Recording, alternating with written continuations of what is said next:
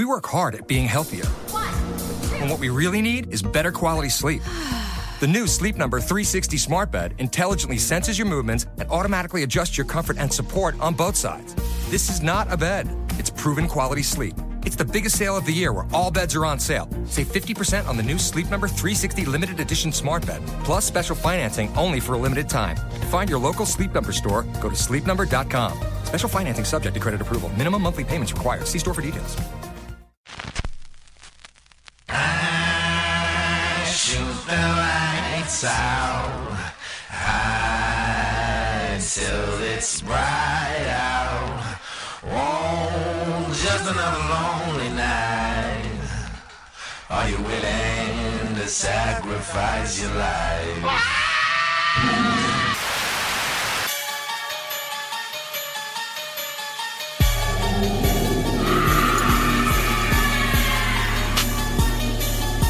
Staying in the shadows. It's called probing. Make sure things are all clear. Clear for what? For the rest of the night. You guys hear that? He's out there.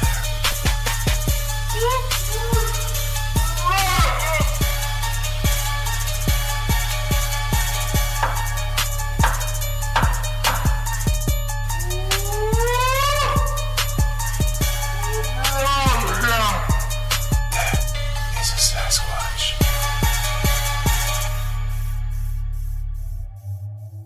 Welcome to the show, everybody. I am your host, Tony Merkel, and I am really glad that you're here. And I'm really glad to be here. Last week, I was at the Ohio Bigfoot Conference in Ohio, obviously, and it was just awesome. I really had a good time out there. And I'll tell you, one of the highlights of my weekend actually was the fact that I didn't have to drive to Ohio and drive back. I was in a vehicle, but I didn't have to do the driving. And that was really a nice change of pace for me, coming from, being a truck driver 60 hours a week, not having to drive a car for 6 hours straight was just really, really nice. So a big shout out to my chauffeur, my really good friend, Eric. Eric, thank you so much for driving me around last weekend. It was awesome to just spend the weekend and hang out with you. And I want to give a quick shout out to Mark DeWorth of the Ohio Bigfoot Conference. He is the one that organizes the entire event, and he does a great job with it every year. Every year it seems like it's getting better and better. And Mark, I just want to let you know that I really appreciate your efforts, and I think you did a great job this year, and I cannot wait until OBC 2018. Now, I want to talk about some emails I got this week. I've been getting some emails from people saying that they have seen the confessionals popping up on a YouTube channel called Conflict Radio. I want to let you guys know that there is no conflict between me and Conflict Radio. It's actually an agreement. He's going to be uploading every show once a day until he's all caught up. Once he's caught up, he's going to upload every new show after that on a week's delay. So every show that I come out with, a week later, he will upload to his YouTube channel. It's a great opportunity for me. It's a great opportunity for him. And so we figured, why not go through with it? So if you guys could go over to his channel right now, Conflict Radio, and hit subscribe, that would be awesome because he covers a lot more shows other than just the confessionals. And I think you guys are going to like what you hear. If any of you guys have an encounter story you'd like to share with me, go ahead and email me at theconfessionalspodcast@gmail.com or go to the website, theconfessionalspodcast.com, hit the connection section, and you can reach me that way as well. Now, tonight's show, we're bringing on Casey. Casey has been dealing with a haunting her entire life. She's had something follow her. Doesn't matter where she lives, she deals with this, and she figures, after connecting the dots, that it stems to her childhood when she believes her mom became demonically possessed. Okay, tonight I have a special guest coming on. Casey has had a lot of paranormal experiences throughout life, really. And Casey, how are you? I'm good. How are you? I'm doing really good. I really appreciate you coming on the show and talking with me. I know that in your email you were expressing that you weren't sure if this would be the kind of show that I would like to have on, and it's exactly what I'm looking for. I found it very interesting. In fact, in our pre-interview here, I was talking to you, and you kind of educated me on some things that I didn't even know about. So I'm really excited to get into tonight. But you've had paranormal experiences when you were a kid. that led into you actually seeing a tree sprite. And let's get into it. Like, when you were a kid, what was going on? All right. My mom was always into, like witchcraft and stuff like that. And she, sort of like, not like real serious about it, but she was like obsessed with like this seances and things like that. And, with her friends or whatnot. And one thing that my dad told me about that my mom will never talk about, but he said that my parents split when I was really young. And one time they were arguing, he had come to pick me up and he saw that I was throwing a ball down the hall and the ball was rolling back. And my dad's ex-military, 20-year Green Beret. He's super serious. He does not make stuff up. And he has said that he watched this 2 times happen, me roll this ball, and it came back to me. And he finally went to look around the corner, of course, mad, thinking my mom had another guy there or something like that. And there was nobody there. And then when he turned around and picked me up, he saw a shadow on the wall. And he swears that it was this shadow and that looked like a cowboy. And it had sort of, I guess maybe like the Hat Man. That's what I always think it's like. He said it had the pop collar, but it had a cowboy hat on, not a, like one of those like 10-gallon hats or anything like that. So that's really the first thing I ever remember. One time I lived in this house on Aaronbrook Drive. It's in Brandon, Florida. And this was when I was in elementary school. This period of time where I would come home and my parents would be at work. So I'd get off the bus and I would walk home. And I had a friend with me sometimes that lived next door, but sometimes her parents brought her home. So I would go in there by myself. And this is back when AOL chat was like popping in and, everybody was on that. And I had this computer in this kitchen and I had a big 2-story house and I would hear scratching and tapping by this computer and it would drive me. And if I ignored it, it would only get worse. And then it would drive me out of the house. I mean, I'd be like running out of the house, crying in my neighbor's house on multiple occasions. I was a pretty bad kid because I never wanted to do what my parents told me because it always revolved around going to sleep or going upstairs. And I hated going upstairs. It was a horrible house. And I saw mainly shadows there, but I always had this sick feeling, always a sick feeling when I was in my room by myself. And that is the earliest I can remember having that sick feeling. And it's really never left me, like my entire life, being alone in a room, like a closed off room. I can go shopping at Walmart, fine. But even sitting in here, maybe it's claustrophobia. I don't know. But it's always a little heavy when I'm by myself. And so that kind of escalated. I had a break. There's dormant periods of time where nothing happens. And I sort of get this break. It's like, I don't know if the thing is taking a break or if I'm taking a break. But at this point in my life, was turning in, going from elementary to high school, that kind of transition. And I had this one particular room in my house. I started getting in trouble because my dad got mad at me for bending the blinds. And I would come home every day and he said, "Why are you bending your blinds in your room?" And I would go to the window and, like I mentioned, my dad's real hard.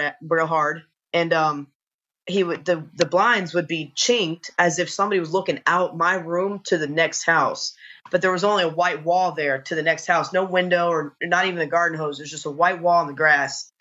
And I would always mention to him, this is way too high for me. I'd have to be hanging up by my feet on the roof to look like that. And remember I said that because that's the scariest part to me, always telling my dad that. And he never believed me, of course, saying, stop bending your blinds. And then so I finally started making him watch that they were normal before I went to school. And I would come home and the first time that he saw them like that, he never mentioned it to me again. And I had a really hard time getting anything out of my dad talking about and he's 100% Irish. My mom's 100% Irish. So, they take paranormal stuff pretty seriously if they know it's real. And with my dad, that meant not talking about it and totally ignoring it and moving on and day-to-day school, chores, soccer is what I did. And then, so I was also a bad kid in high school and I snuck out a lot. And I had another break in the activity and it went on pretty much up until I was about 19 years old. And in that time, after I got out of high school, I traveled the country and I came back once and I tried to help my mom. And back to my mom being into all the witchcraft stuff like that, she was also a hardcore drug addict. She always drank. And I mean, like any drugs you could think of, besides marijuana, because that would level her out. Anything that would hype her up is what she would get her hands on. But I hadn't seen her since I was about like 7 years old, and I figured I would do my part and try to help. And if it didn't work, okay, but I was going to try at least, like I would for anybody. And so I noticed my mom being really weird all the time. One time I walked in, she had just made spaghetti, and it was late. I went to bed, and I had to get up early and go to work the next day. And I was only going to be there with her for about 6 months. I was going to help her straighten her life out and then move on. And she was dancing in the kitchen with a lighter. And she's dancing in a circle with this lighter, and she's talking about her brothers. And she's like, I want to say thank you to my brothers. And she keeps saying this over and over. I want to thank my brothers. And I don't have any uncles, so I don't know who she's talking about. And I walk around the thing, and my girlfriend at the time had just walked in the front door from her night job. And I looked at my mom, and I was like, what are you doing? That's that lighter. You need to put that out. It's going to bust because you hold a lighter too long and they explode. And it was a cheap plastic one. And she looked at me, and I mean, like, this is the first time I had seen my mom look like this. I could see right through her. She wasn't looking at me. There's like no person in her eyes. It was just a dead stare. And I told her, if you don't put that out, I'm going to come over and put it out. I don't know what your problem is, but I had already known that she was doing drugs, but she was making a conscious effort to come off them. So I figured maybe she was just hopped up on something. She, lost her willpower for a minute. And I go over and I take the lighter out of her hand and I slam it on the counter and I push her back and it exploded right as I turned around and pushed her back. And she takes me by my arms. My mom's like half my size. I'm only like 5'4", and my mom's like real tiny lady, little tiny Irish skinny lady. And she took me by my elbows and pushed me, and I'm pretty stocky, pushed me out of this hallway. And I told her, you keep pushing me down this hallway like this, I'm going to wrap you up. Like I don't want to hit my mom, but I'm going to put you down because you're scaring me. And she wouldn't stop. So finally I had to take her hands and I had to wrap her up backwards and put her up against the wall. And then she was totally normal. I mean, like that. Like as soon as I mushed her up against the wall, it was, what are you doing? Are you okay? What's going on? Stuff like that. And so I thought it was really weird. I noticed her mumbling to herself a lot. My breaking point was that my girlfriend started saying we were losing money, and my mom was obsessed with anything that was like a jade gem. And my mom confessed that she had stolen this money for this gem to protect herself from something, and would not talk about it, would not tell me what it was, said it was for me too. It had to be in the house. And I put a little phone, one of those hardcore Nokia phones, and I recorded myself. Just the first 25 minutes is all I could get on the recording. And I caught my mom standing over me with this thing, staring at me, this green gem thing staring at me for at least 19 minutes. I took this and got her Baker acted. Okay. And she goes and detoxes and all this kind of stuff. And she comes back that night, and my best friend and my girlfriend died in a car accident when I was 17 years old.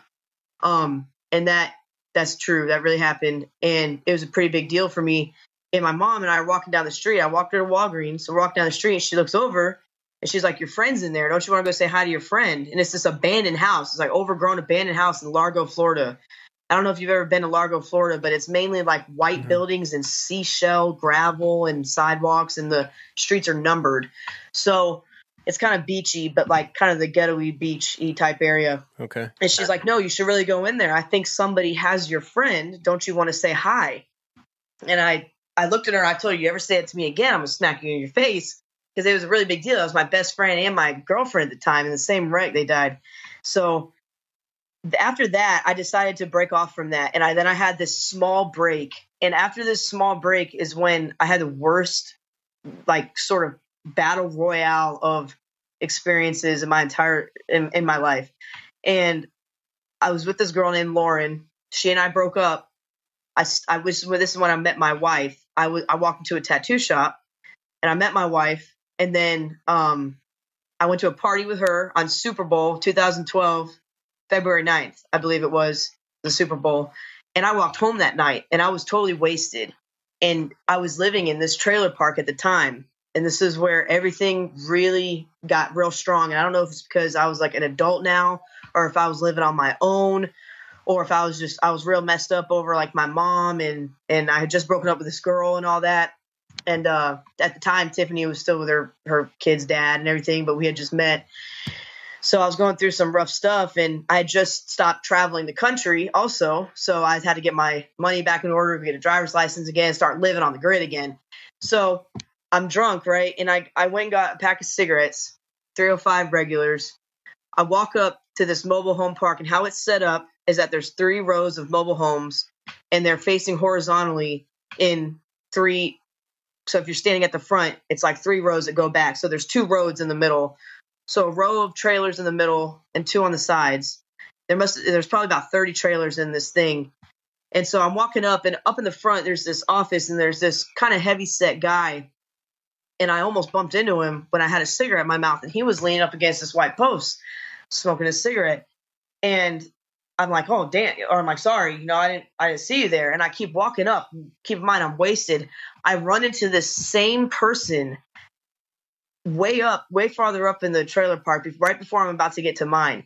And I know everybody says that they can remember stuff when they're drunk, but like I told you, I'm Irish, and I had been drinking like for a long time before that. And to be like totally, if I'm not going to remember something, I got to be blacked out, and I knew, if anything, I had bumped into this guy, and I almost bumped into him again, and I stopped, and I was a little irritated, and I looked up at him, and I looked back, and I was like, in a second, I had all these thoughts go through my mind, like I want to know who he was, why he was there, and how did he get up to where I was so fast like that without me hearing him. And he was heavy set. I said, there's no way, no heavy breathing or footsteps or nothing. So I said, sorry. He goes, it's okay. Like that. Said real low. He's like, it's okay. And flicked a cigarette. And so I walk into my trailer. The next morning I wake up, and there were 3 scratches above my bed. And this goes into the thing about the Sprite. The Sprite has 3 toes. It's a 3-toed Sprite. So I have these 3 scratch marks above my bed. It's right above my head, directly above. And they're small and real tight. They're real tight together.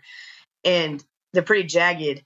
And I had gotten up, and I looked at them, and I just happened to notice them. And I asked around, anybody see anything like that? I had 2 roommates at the time. And people were like, no, nobody goes in we didn't go in each other's rooms. So I'm like, okay. And so nothing happens for a little while. The next day I go out to smoke a cigarette and drink a beer with one of my roommates, Tim. And I'm sitting down, and I look over in between these 2 cars. I see this figure. And it was this guy, this heavyset guy, walking back and forth and looking at me through the car. I had just barely caught the whites of his eyes looking my way through the car, but I could not see any other features on his face. Almost like he had, like a flashlight shining down or something like that.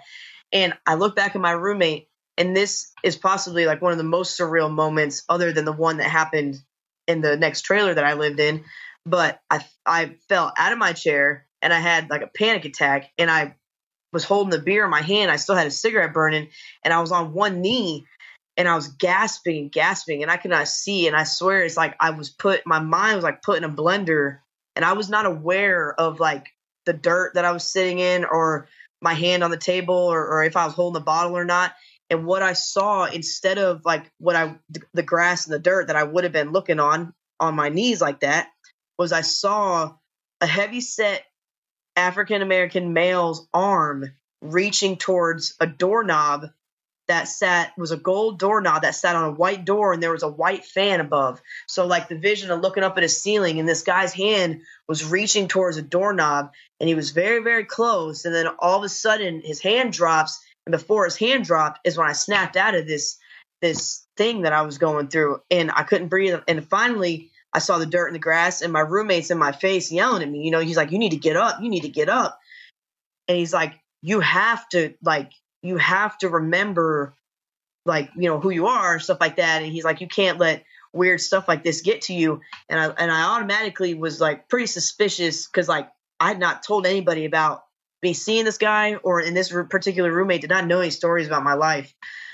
And so I asked him, and he's like, there's been a lot of weird stuff going on. And right now I don't know if it's because you're the youngest or whatever, but it's going to latch onto you. And he's like, and I have a feeling that you know how to deal with it, but you really need to not let it get to you like that, or you might not get up next time. Stuff like that can drain you. We work hard at being healthier. And what we really need is better quality sleep. The new Sleep Number 360 smart bed intelligently senses your movements and automatically adjusts your comfort and support on both sides. This is not a bed. It's proven quality sleep. It's the biggest sale of the year where all beds are on sale. Save 50% on the new Sleep Number 360 limited edition smart bed, plus special financing only for a limited time. To find your local Sleep Number store, go to sleepnumber.com. Special financing subject to credit approval. Minimum monthly payments required. See store for details. So let me ask you a question before you go any further.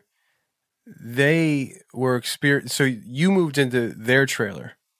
Is that right? We moved in together, yeah. All right. So, but they were experiencing crazy stuff, and they were acknowledging that before this happened. That day, he told me that day that he had been seeing stuff. Yep. Okay. That his whiskey bottles started falling over and stuff like that. Gotcha. Okay. That's very interesting. Okay. Continue. I'm sorry. Yeah. I just Yeah, I wanted to clarify that. Yeah. And so I, and it was weird that he was talking to me like this at the time. And it's almost like I couldn't even like compute what he was saying. Like I was still trying to catch my breath. And so I got up and I walked behind the two cars. Of course, there's nobody there. And I'm like, okay, maybe I'm crazy and whatever. And eventually a couple days goes by and nothing happens. I'm sitting outside again, and I'm smoking a cigarette on my porch on the back of my trailer this time. I look out into this field, and I can see this guy. And it was this heavyset guy, and he had kind of curly hair. And I could hear sort of like a scratching noise. And of course, I attribute that. Every time I hear scratching in the grass, it's a raccoon or a possum out here or some armadillo. But I saw him standing there, and I didn't move a muscle, and neither did he. And I must have sat there like that for 20, 25 minutes. And I'm staring at this figure, and I barely shifted my eyes to the left a little bit just to blink. Like I couldn't stare any longer like that. And then he was gone. So what I did was I ran inside and I drew a picture. I took this picture with me to work the next day at Dunkin' Donuts. And I showed this guy that I was good friends with. I worked with overnight. I'm like, I've been seeing this guy around the trailer park. Have you ever seen this guy? Because he was standing in my backyard last night. And blah, blah, blah. And this guy takes one look at this picture that I drew, this rough sketch. And he's like, where did you see this person again? And I told him, and he was like, well, what kind of are these? He noted a piece of the drawing that I had done. And I don't know if you're familiar with like the parachute pants or like Gothic people wear sometimes. They got like straps and chains on them. This is what this kid was wearing. And he was like, are those parachute pants or is this just a bad drawing? And I'm like, no, those are parachute pants. And he tells me that this guy, his name is Tyler Commander, and he's been dead for 6.5 years. He overdosed on Oxycontin, like a cocktail of other things. And I hear him say this overdose. I tell him where, and I'm like, where did he overdose? He says, in that trailer park, in the center trailer that's right in the middle of the park. And so I immediately understand that guy's arm reaching towards that door. Whenever I was about to sip that beer, for some reason, and I had made eye contact with this thing, well, I shouldn't call him a thing. I should call him a person because that's what it was. And I witnessed his last minute through him in a panic attack on the ground. And then I knew that he was reaching, and then later on in some investigation around the people of the trailer park and on the internet, and one of the night crew members, his girlfriend is the ex-girlfriend of Tyler Commander. So I got the opportunity to meet her, and she asks me all these questions, and she's like, why do you want to know? I'm like, no, you don't understand. I've been seeing this person, and I have not been under the impression that they were dead. I've been strictly speaking, I've really seen this person. So I'm just trying to get answers. And she told me that he died alone while people were out smoking a cigarette at a party in the back room, in the only room and that had a fan in the trailer. And so I automatically knew. So I go through this, and I move right after I find out this thing about Tyler Commander. I move to this other trailer. This is on the other side of the trailer park. There's a very specific window in this back trailer where the moon at the right time will shine through this window, and it is surrounded by the woods and the forest right by this particular lot area. I tell my wife, because we had gotten more serious and we're moving in, I walk into this trailer and I open up the fridge, take out a beer, and there's nothing in this place yet. And I look over, and this is the first time that I knew that what I had just seen was not this Tyler Commander. It was not something else new. I look down the hall, and I could feel this a pressure of, and I knew in my mind instantaneously, I knew that this is what I've been dealing with my whole life, and I knew that I was about to get it pretty hard just after this. And so I called my wife immediately. I'm in the house with the fridge door open, and I tell her, I'm like, I have to let you know something. We're moving in together. It's a pretty big deal, but I see ghosts and everything every now and then, and maybe not like, it's not, I don't always see ghosts, but stuff definitely happens to me that I can't explain. And my friends say things about my house I can't explain.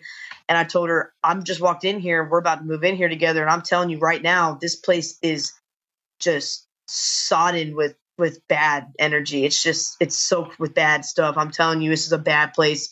We should find somewhere else. But we can't. It ends up happening that she moves in anyway. We can't find somewhere else. It's hard to scrape up money like that real quick. So we move stuff in, and I'm living with one roommate now, and my wife and her kid. And he has his own room. My kid has their own room, and this is a little 3-bedroom trailer, but it's real tiny, real tiny. It's like, like a little block, like a little Lego. And so we move in, and I couldn't sleep the first night.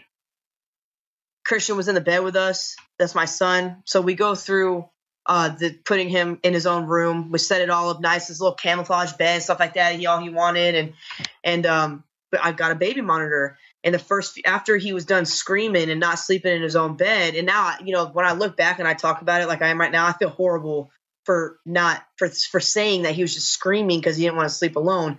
I know that's part of what it was, but after like everything going on, I know that he's probably really just scared out of his little mind. And so a few nights in a row, I watched him just sit up on the baby monitor. My wife's, falling asleep, and I knew something was about to happen, and I kept watching. And then one night around 2:30, he gets the covers yanked off him. And I mean, I'm talking like he was late for work, and someone and his wife came in and yanked the covers off him. Like they weren't tugged off, like they were like pulled off. And he leans down to the end of the bed, pulls him back up, and he says, "Stop, I'm trying to sleep. You're going to get me in trouble." The covers go back down. I immediately shook my wife. I said, "You need to look at this." I was like, "Do you see him talking to something in here?" And she's like, "He's just talking to himself. He doesn't want to go to sleep." And I'm like, "No, look." And my son, he starts looking up at the camera, and he's just so scared. I run up and I go get him. This happened a couple times. And then after about the third time, it happened one night again. I went and put him in our room. The next day, we're sitting in the living room, and I was on this little tiny blue couch. And I'm also like I mentioned, I'm not cool with fairies or gnomes or anything like that due to being Irish. And like the boogeyman. Could you go into that a little bit more? Yeah. So I was raised Irish Catholic, and aside from the Catholic part, a lot of the Celtic traditions revolve around small, horrible little demonic creatures, and that goes as far as fairies. And fairies can trick you because they might want your soul. You might be the best intentioned person ever, so they want your goodwill.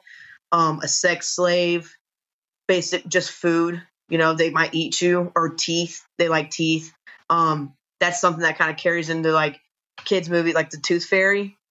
That was a pretty big deal for me, and because I was always taught that the fairies actually eat these teeth. They consume them, and they'll kill children to get them. Wow. And they only like children's teeth.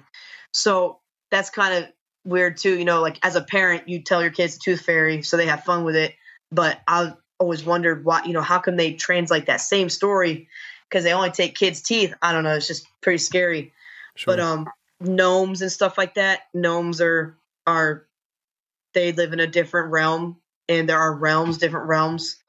And so think about it like shadow people. There's different levels of shadow people. So you got the Hat Man, you got the real tiny ones that are almost baseboard level. I don't know if you've heard anybody tell you about those, but they're little, and then they get bigger, and then for some reason the situation escalates and it just gets bigger and bigger. And I believe, of course, that the little ones, I mean, those are trolls. Those are gnomes. Those are little men that are so wise, and they've seen the world revolve around its billions of years of evolution and de-evolution, and just a timeless entity that really knows how to get what it wants. And it's almost, it's like the game Portal, they can just come in and out of the dimension as they please. Trolls are either the rock that you think is a rock that you're leaning against, or they live under it, and they can drag you under it. There's tunnels. There's supposedly networks of tunnels. So yeah, as a kid, I grew up with anytime I wanted, when I was a little girl, anytime I wanted a type of fairy thing, of course, when I was real young, it was no, fairies are bad. Don't listen to all the crap. And you're not going to this fairy birthday party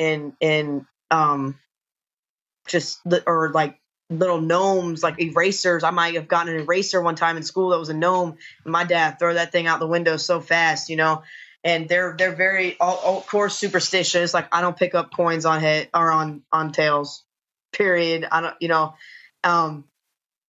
I think a lot of that has to do with like your mind power. You believe in something enough, it's going to mean something for you eventually. It's just impossible not to. Right. So yeah, that's pretty much it about the fairies. And being Irish, there's no good fairies. They're all bad. I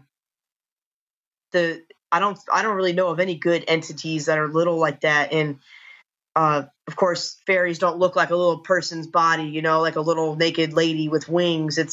They're just torn up and old and decrepit, and they crave the youth, and that's why they want children and stuff like that. They mislead you in the forest. They'll guide you in the wrong area. So and another thing is the boogeyman. This is a separate thing, but I have recurring nightmares from the Nightmare Before Christmas movie. I hate that movie. I hate Tim Burton. I for some reason, that movie just gave me horrible nightmares for a long time. And so I never taught him about the boogeyman because of that movie. And he's about to be 7. And to this day, like I said, I've never mentioned the boogeyman. I never, ever, neither is my wife. That's not really a part. So this one day in the trailer, he leaned over the side, and he looked at me and turned around. He said, there's a booger man at the end of the hall. And I looked at my wife, and he was like, can you not let the booger man get me? Please don't let that booger man get me. And it took us a minute to figure out what he was saying. And of course, my wife looks at me horrified, and she's like, we've never told him anything about a boogie. Is he talking about a boogeyman? Because we've never said anything about that. And I look over, and when I looked over, me and him at the same time, we looked down the hall, and it sounds crazy, but the moon was shining through this window, this diamond-shaped window at this very particular point. And in this spot, I could see what he was seeing, and it was a flash. And now this I was not seeing with my 2 eyes right in front of me. This was right in my prefrontal lobe. This was right on the edge of my skull, like a projector on the front of my head right here. And it was this creature crouched with long gangly arms, crossed its arm like this, like kind of hunched, like any scary Halloween prop you see, in the stores and stuff like that. And it had snot dripping down its face and these long fangs up and down. And it had this grimace, not a grin, like it was just disgusted with me and everything around it in the room. And it was disappointed in me, if that makes sense. It was just a weird type of feeling. And I looked back at my wife. And so, like I always do, I got up and I drew this thing. I just scribbled it down on a piece of paper real quick, exactly what I saw. And I told her, this is what I just saw. This is what he's looking at. This is a booger man, He doesn't mean boogers. He's talking about drool and snot and like carnage coming out of this thing's mouth. He's just 2 years old, so those are boogers to him. And so as soon as I sit back down on the couch, she's kind of giving me this weird look, and my son starts crying, saying something's pinching him. And then I felt all 3 of us sit on the couch, felt like a grown man came up and kicked the side of the couch, and it was just boom. It was a violent thing, and I knew that it was something on all 4s that ran down the hallway and headbutted the couch. I don't know how I can say I know that, but I know that. I know that's what it was. I know that's what it did. I could feel it. I could see it, but I couldn't at the same time. And so we all get up off the couch, and I tell everybody, we'll sleep in the living room together. And from that day, I hadn't slept for about 2 days before that. And then a week into not sleeping, so I was about 9 days of not sleeping, I come home from work one day, and no one's home. I'm home alone. My wife's out with her friends because she at this point, one time we had been having like some, personal time together, if you catch my drift. And something had made contact with her that was not me. And that was, for her, that was it, of being alone or being exposed or anything like that. I mean, like, and it was pretty, to keep it rated G, of course, like I said, that I know you get what I'm saying. Some touched her and it was weird. And that was a really huge deal in that place. Let me ask you a question before I forget. When it comes to that situation, have you ever thought about the whole idea of an incubus? Yeah, except, of course I looked it up, and the next day, and I explained to her that right then and there what the difference was between the succubus and the incubus and what the two want. And, but they had never done anything like that to me. I had never experienced the signs of any physical activity like that when I was younger.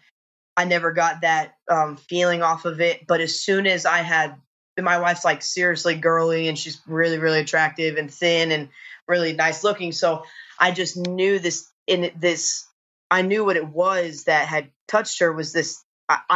Every time I know it's this thing, I get this, I know it right away. It's hard to explain, but I think that it was like trying to show me that no matter what, it can touch anything I have or want or anything I'm a part of. It can be there, and somehow it's going to be there. It's going to affect it, touch it, ruin it, take it, morph it, change it, frame me for it, whatever it can do. And I think that was like a big show of it kind of like rearing its ugly head and like banging on its chest at me. And so now I'm in the 9th day of not sleeping. Like I said, I come home from work, and this is, to this day, I believe this thing, what it told me. I believe it'll happen. I'm not scared of it. I don't think that there's anything I could do about it if I was scared. So I feel like I've come to this term that, like, if it happens, it happens. And if it doesn't, then I'm very lucky. But I decided to grab a beer again, and I went into the bathroom to use the restroom. And while I'm using the restroom, I heard, and I had no TV, no radio. I had just walked in the house. I mean, like, I'd only been in there 2 minutes from unlocking the door, going to the fridge, and, run to the bathroom real quick. And I was drawing water and going to the bathroom. So I'm sitting there looking over to the door, and I heard this almost like if someone had a radio on their shoulder walking down the hall, and it was a static white noise, and I could only picture it as a ball of static white noise, and it came down the hallway at me, and it stood in the door, and I knew I could see this thing as if it was like just a bending of like reality just around the edges, like just barely enough that you could see there was something there, like just like a transparent thing, but almost 3D, I mean, but I could see the curve of it, maybe its legs, but it was just the bending of the light around it. And it said in this, like, a super high voice, like a male, it was definitely a male voice. To me, I thought it sounded like an angel, like a male's angel voice. And it said, "One day I'm going to kill you." And it said it, but it was way more, I can't even replicate it. It was like, "One day I'm going to kill you." It was like a matter of fact type of thing. But it was almost reassuring, more like as if that would be something I wasn't terrified of hearing, like "One day I'm going to fix that mailbox." It was something like that. And I heard this very audibly, and I had never up to this point heard something like that so real right in front of my face. And all of a sudden I got this overwhelming feeling that I needed to see this Tyler Commander kid that I had seen previously. And I could feel that if I went outside and looked, that I would be able to get away from this thing. And all I had to do was look for him, and just to get my mind off something else. And why my mind came to that, I don't know. But I was trapped in the bathroom, and, just fight or flight. So I stand up, and I turn the water off and everything. And I looked right in the doorway, and I'm like, No, not right now. And I walked right out through the door and I ran out of the house Nothing happened. I ran down the hallway, ran out of the house. And as soon as I got outside, I looked to my left and I saw this Tyler Commander walking through this yellow construction pole right through it. And it was like the last 2 seconds of him having walked by. I mean, like, and it was like almost like when someone does something slow speed and then you make it go faster, you can see the different shapes of their legs moving. It was just like that. It was like weird. I don't know how to describe it. And then it was gone in an instant. And that was a transparent, very vague visual that I had. It was so unclear, but I knew what it was because I got away from the thing that was inside. So I don't sleep for 2 more weeks after this. And I get in a fight with my wife in the kitchen. And I'll be honest with you, at this time, I had thought about killing her every single time she was mad at me or we argued about anything. And we fought constantly in this place. And it could be about anything. It could be about money. It could be about Christian.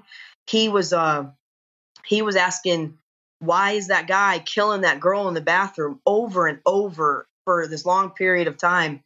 And we didn't have any answers for him, and we were saying, I don't know what you're talking about, or we don't see anything. And, I don't know. And only when he got a little more clear about it, he would say, no, there's a guy in the bathroom killing that little girl. And so she was real freaked out about that. And I finally turn around in the kitchen. We're fighting one day. And I tell her, I'm like, I'm really about to break down right now because I'm so tired. I can't even stay awake. And so I finally tell her this thing said it was going to kill me. And I believe it, I think I have these dreams that you're going to find me in a corner in the house, totally ripped open from top to bottom and blood everywhere. Like something's going to run at me on all fours and just start tearing me open. I know it. I kept telling her I know it. And so she finally put her foot down. She's like, well, we have to do something about it. So right down the road, there was a tattoo shop. And on the left of it was this candle shop. And this elderly black guy owned it. And he had all these trinkets and all these blessed objects and stuff like that. It was like a mystic shop. And I go in there not thinking anything's going to help. I was a little pessimistic at the time and I was tired and this thing was like draining me constantly.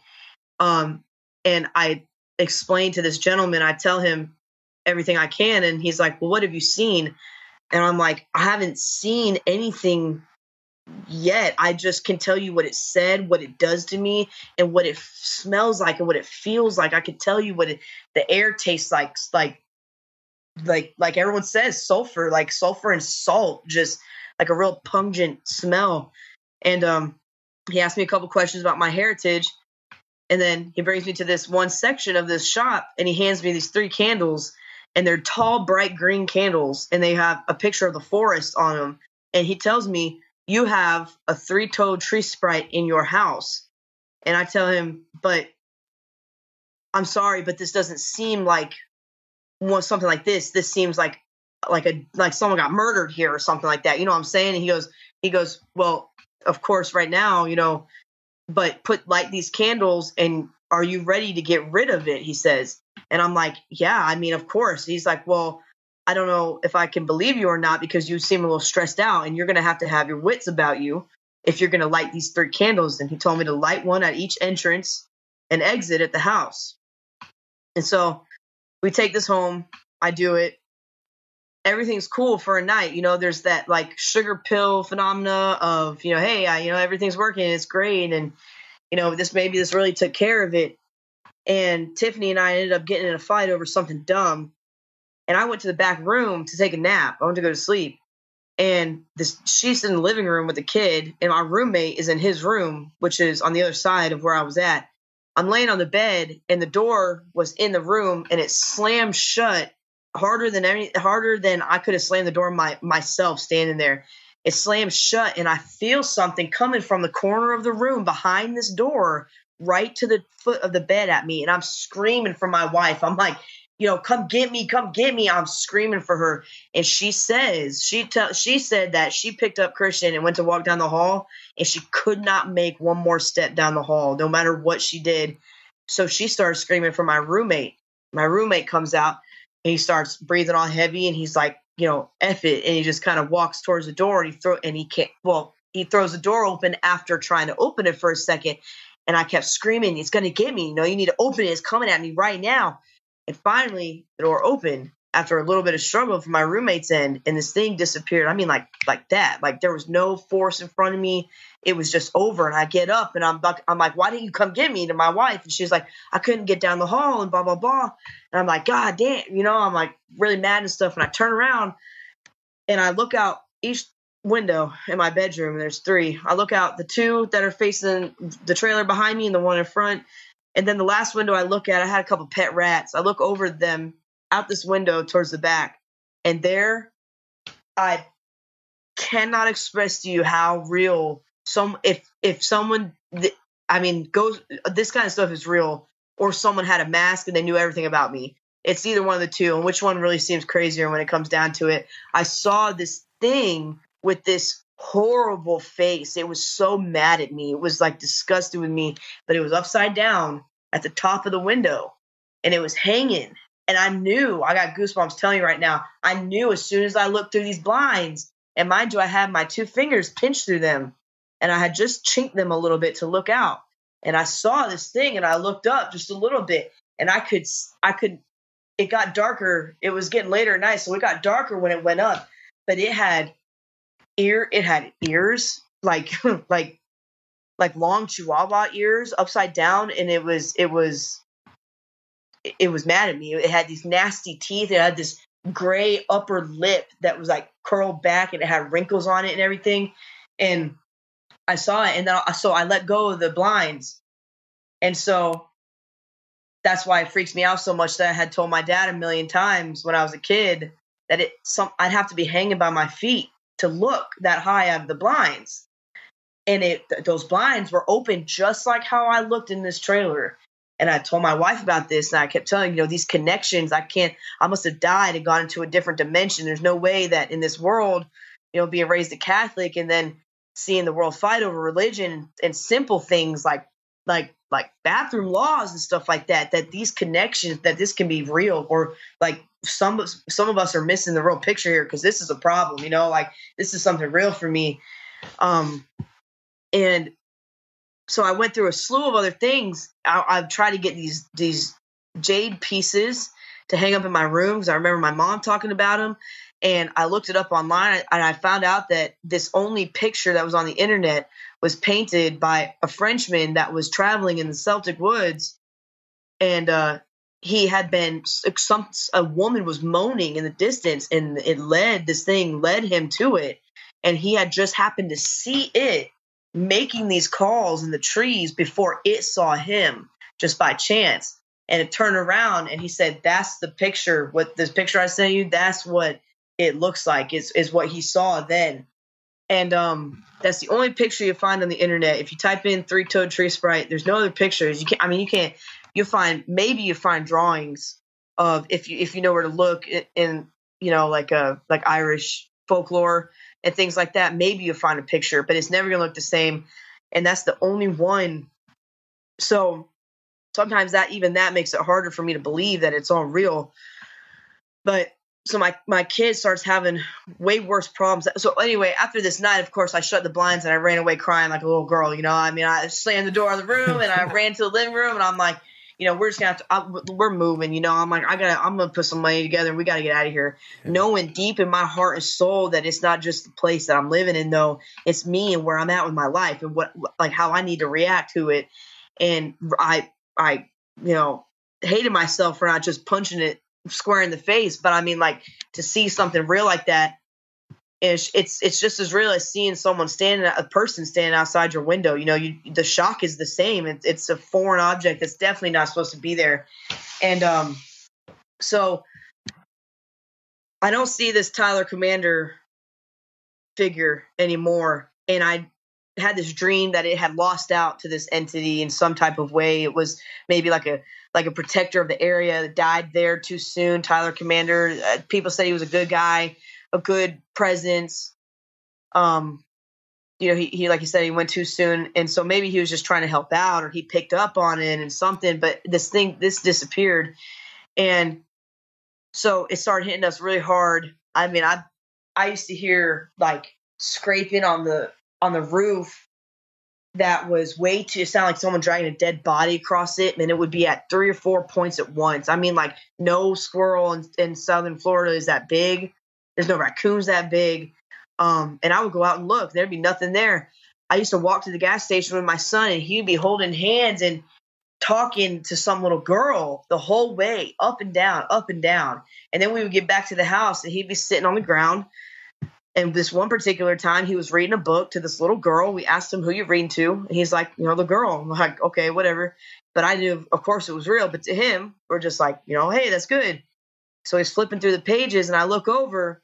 And as soon as I finished mentioning that I was aware of this little girl's presence, the end of this book that my son is holding lifts up higher than he's holding it in the air and drops down.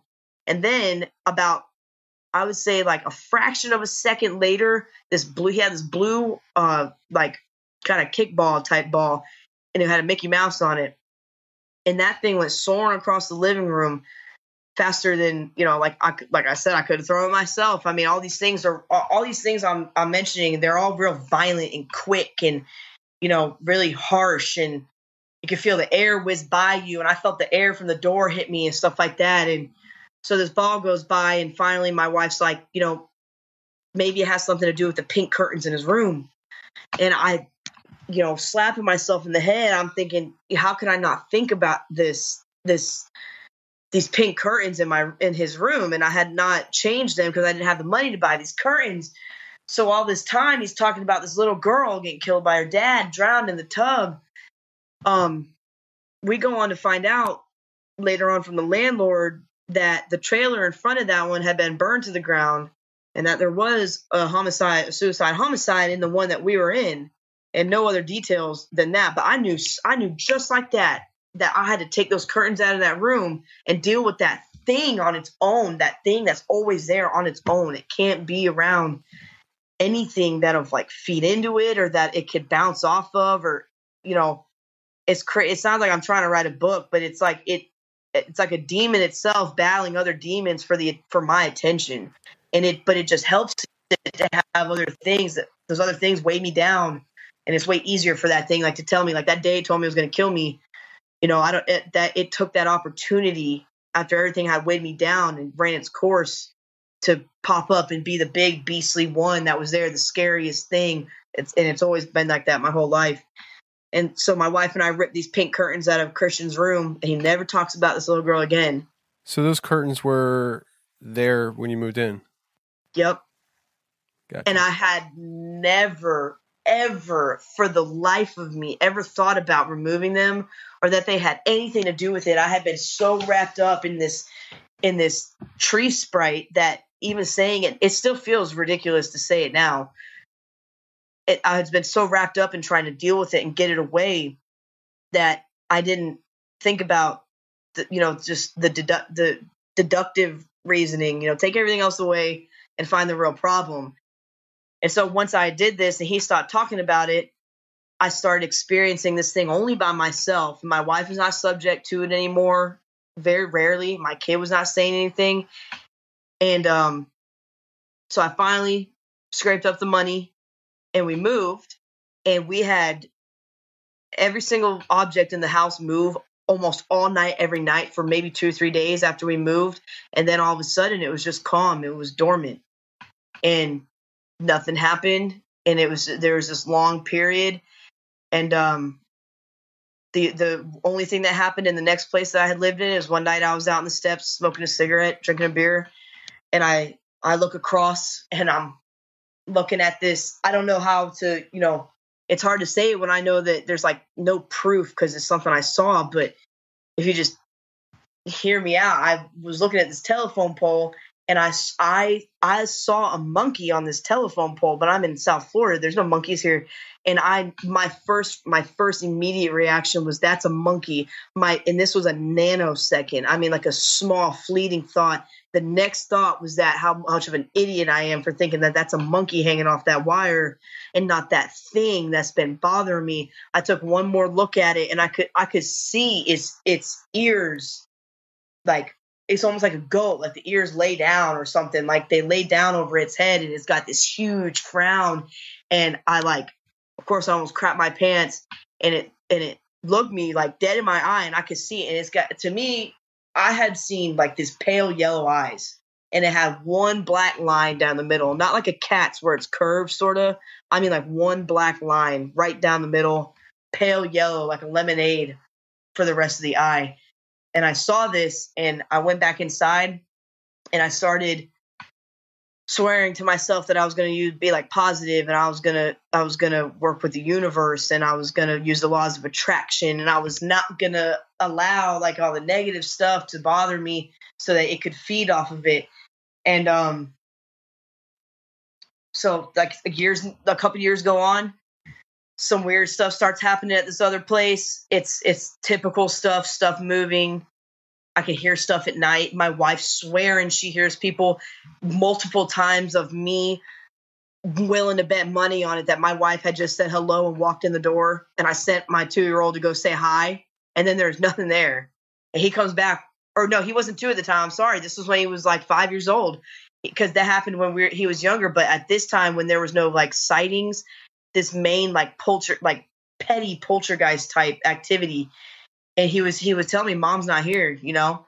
And then my wife would tell me, you know, what'd you just say? Or she'd call me from another room, and then she'd come walking into the room I'm in, and she'd have this horrible look on her face and be like, I could have sworn that I was just having a conversation with you in the next room, but it's not me. And I know when it's not, even if I hear her, I'm not good at it. I can't tell if it's her or not. That time when there's no one there, I heard her say, hey, I'm home.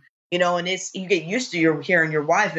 Even you can tell if a burglar walks in, even if they got her keys in her purse, you could tell if it's your wife. You know, you spend a lot of time. I'm sure you know. And I can't tell the difference. And I know that's it calling it to me, but maybe in like a weaker state. I kind of think like if I don't let it breed and fester and like let it choke the life out of me. And if I just so happen to be in an area where that's the only entity present, it takes the back burner. It's got to be hard to believe, but you know, so any of these things go on or whatever, and we're talking about like, dang, you know, I really hope this stuff doesn't like spike up again. And I walk around the flea market, I find this painting. This painting has this thing on it. I buy the painting and hang it up in my house because I'm crazy. And I just want to entice it or something like that. Not really. It's a cool painting, you know, and it's from French, and it's an original one. And nothing happened after we put it up. Right now, I just moved in to a pretty big place. I have an acre of land now.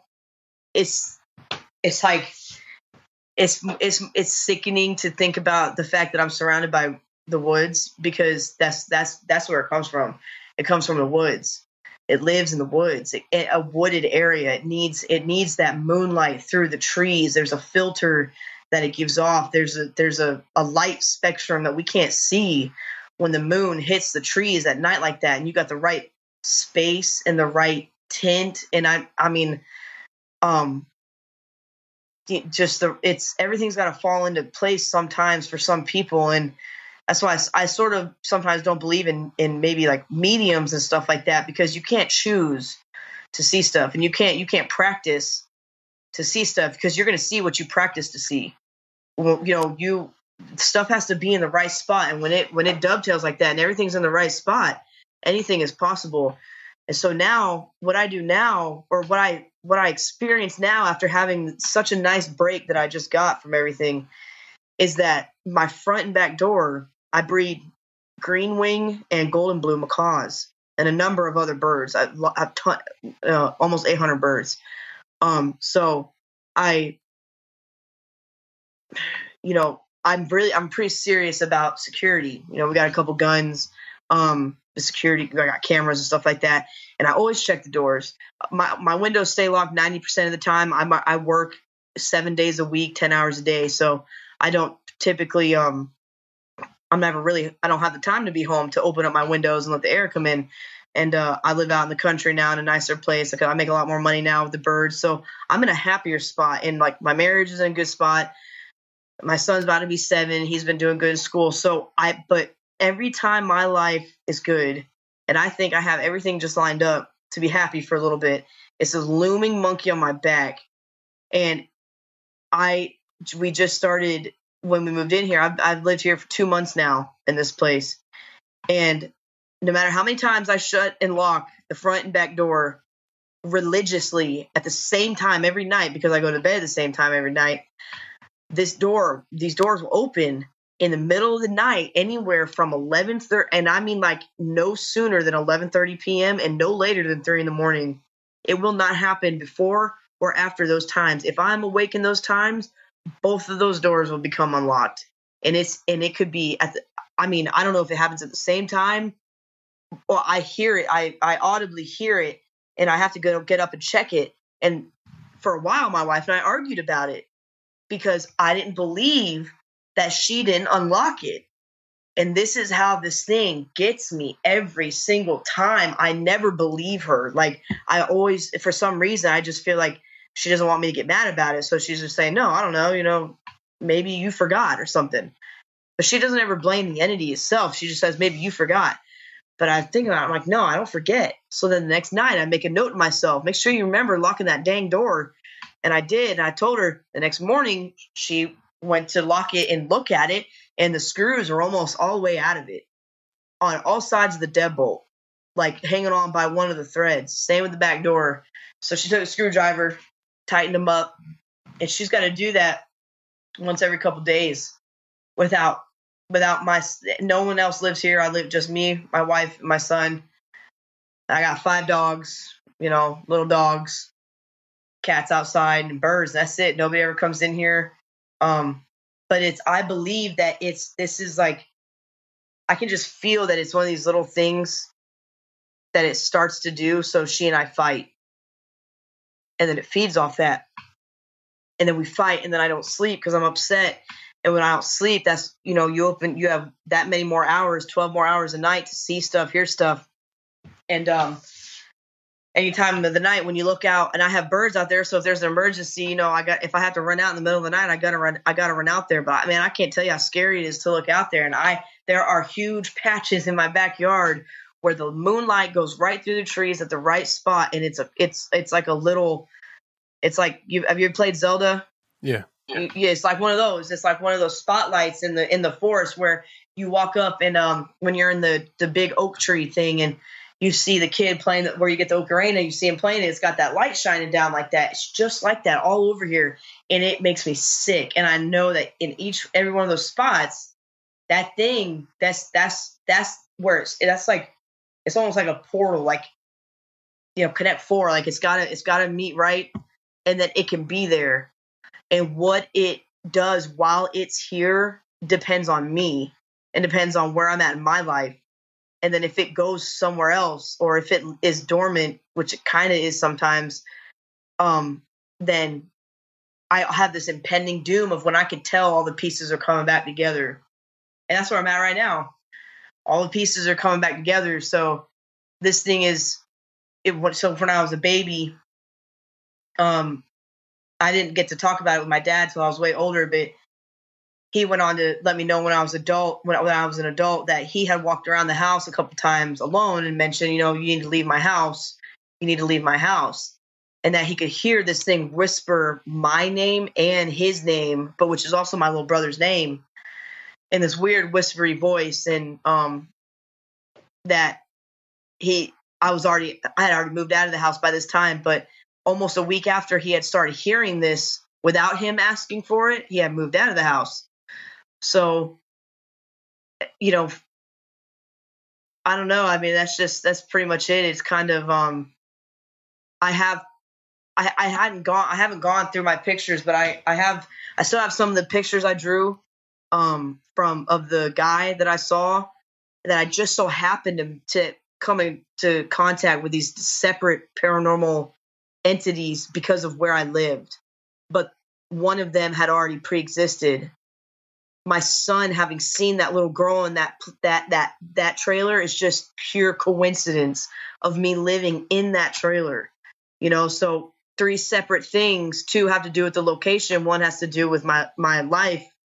and they just added up like that. And it was like living in a haunted house. I mean, there's so many things that happen every day that I couldn't keep you here and recall all of them, but I have plates break, stuff fall out. I have the chair. I wake up and for some reason the chairs would all be facing each other away from the table, like no, like no space in between, like just the chairs touching each other. Weird stuff all the time. And so yeah, I mean that's pretty much it. I know it's about to. I can feel it every day. It gets a little worse every day. I get a little more mad about little stuff every day. I hear the door a little more every day. I can hear right before I go to sleep. I hear my name, and it sounds like a whisper, a fast whisper, but it's not mean. There's no feeling behind it. It's just my name. It's like Casey. It's just real fast. Almost every night before I go to sleep. I've heard that since I was a kid, and they say there's like a syndrome for that or something like that, where like you hear loud bangs or weird stuff before you go to sleep, right before you go to sleep at night, like exploding head syndrome or something like that. And I hear that all the time. And when it gets worse and worse and worse and louder, I know for a fact I'm gonna fight with my wife that week. And then I know for a fact that she's gonna go somewhere. And I can almost predict like clockwork that I'm gonna be here alone. My kid's gonna be at school or something, and there's gonna be a time. It will make a time for me to be here alone. So it can either tell me it's going to kill me, chase me out of the house like it's done, or corner me in a part of the house. And I haven't been in this. I've only been in this new house alone a couple times, and I'm not scared. And I'm not afraid to admit that even to this day, I've always told my wife, I make sure I tell her I love her a couple extra times maybe, because I let her know, you might come home one day and find me like up against the corner. I mean, like chest down, just ripped open and like just torn up, not eaten or consumed, just killed. It's like being prey. What's her reaction when you say that? She didn't like me saying that. She always says that I don't know that. Sure. I don't know that to be true. I can't predict the future, even though like I pretty well can almost predict what people say, what they say before they say it. If it's negative, if there's feeling behind it, I can tell how someone's going to react before they react. And she's got this thing about me always being right. Like I always make the right calls and right choices. So she kind of always gives me this weird look. Like she knows I'm right. She knows I'm right. I know I'm right. I know I'm right. I know that if like I said, if I make it through however many years I got left to live before I get creamed, that if I don't die like that, or if I don't end up in a car accident and looking like that, and if you ever see the news or something like that, someone found their house torn up, that's going to be me, and it's going to be like unexplainable. And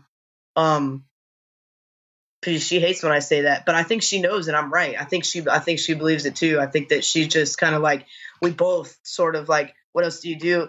Just like with the nuclear war thing going on, everyone's talking about, you got to go to work. I got to pay bills, so I can't really worry about it too much. Life goes on. Until it happens, there's nothing you can do. Exactly. So, but I'm not going to lie. When I'm here alone, I don't go to certain parts of the house. I will not turn something up loud enough that I can't hear behind me. And like, it makes me sound paranoid, but I have dreams of me turning around with a drink in my hand. So I always have a beer in my hand, turning around, looking and seeing just a green, like wisp, sort of like it's too fast for me to really see it when it moves, like, and it's going to hit me like a freight train, and I'll be dead as soon as it hits me, and it's going to tear me up, and it's going to display me for my wife. And then it will move on to whatever. I don't know what else. I mean, I don't know, but I just, there's an equally as good chance that will never happen, but that's what it told me. It promised. It said, one day I'm going to kill you. And so I like looking into these different kind of topics and look to see what has happened in the past. When I first started looking into the whole Bigfoot thing, everybody knows I'm into Bigfoot. Right. A lot of people were saying that they were hit with infrasound from a Bigfoot. And when I first started looking into it, I was like, that's crazy. There's no way. That's impossible. I never heard of anything such as that. And the more I looked into it then, and I forget when I started doing that, but I looked into it, I found out that giraffes have infrasound, whales have infrasound, tigers have infrasound, and tigers use it as a weapon. Our military has used it as a weapon. And all of a sudden, it became more natural to me to think, okay, maybe that's something that's possible. Have you ever, underneath that whole explanation, have you ever looked into doing some research on these tree sprites? I don't know if that's the proper terminology, is plural or singular, but have you ever heard of anybody else being threatened like that by these things? Just a few accounts that I read online of people saying that they became aware of that it was a tree sprite when they knew the situation was too good to be true, almost, like a man like a prepubescent man hearing a woman moan in the woods, or a heroic man hearing a young child crying for their life. And then people who I guess have been told stories of it growing up Irish are more skeptical. So I won't always go run into the woods to save a child. I'm going to ask a question first. I'm going to look first, I don't know. Like I said, I did so much research at the time when I had went to this gentleman that owned the store that gave me the candles, and I had asked him a million questions, and he wouldn't answer any of them except that he told me what it was and that I wasn't ready to get rid of it.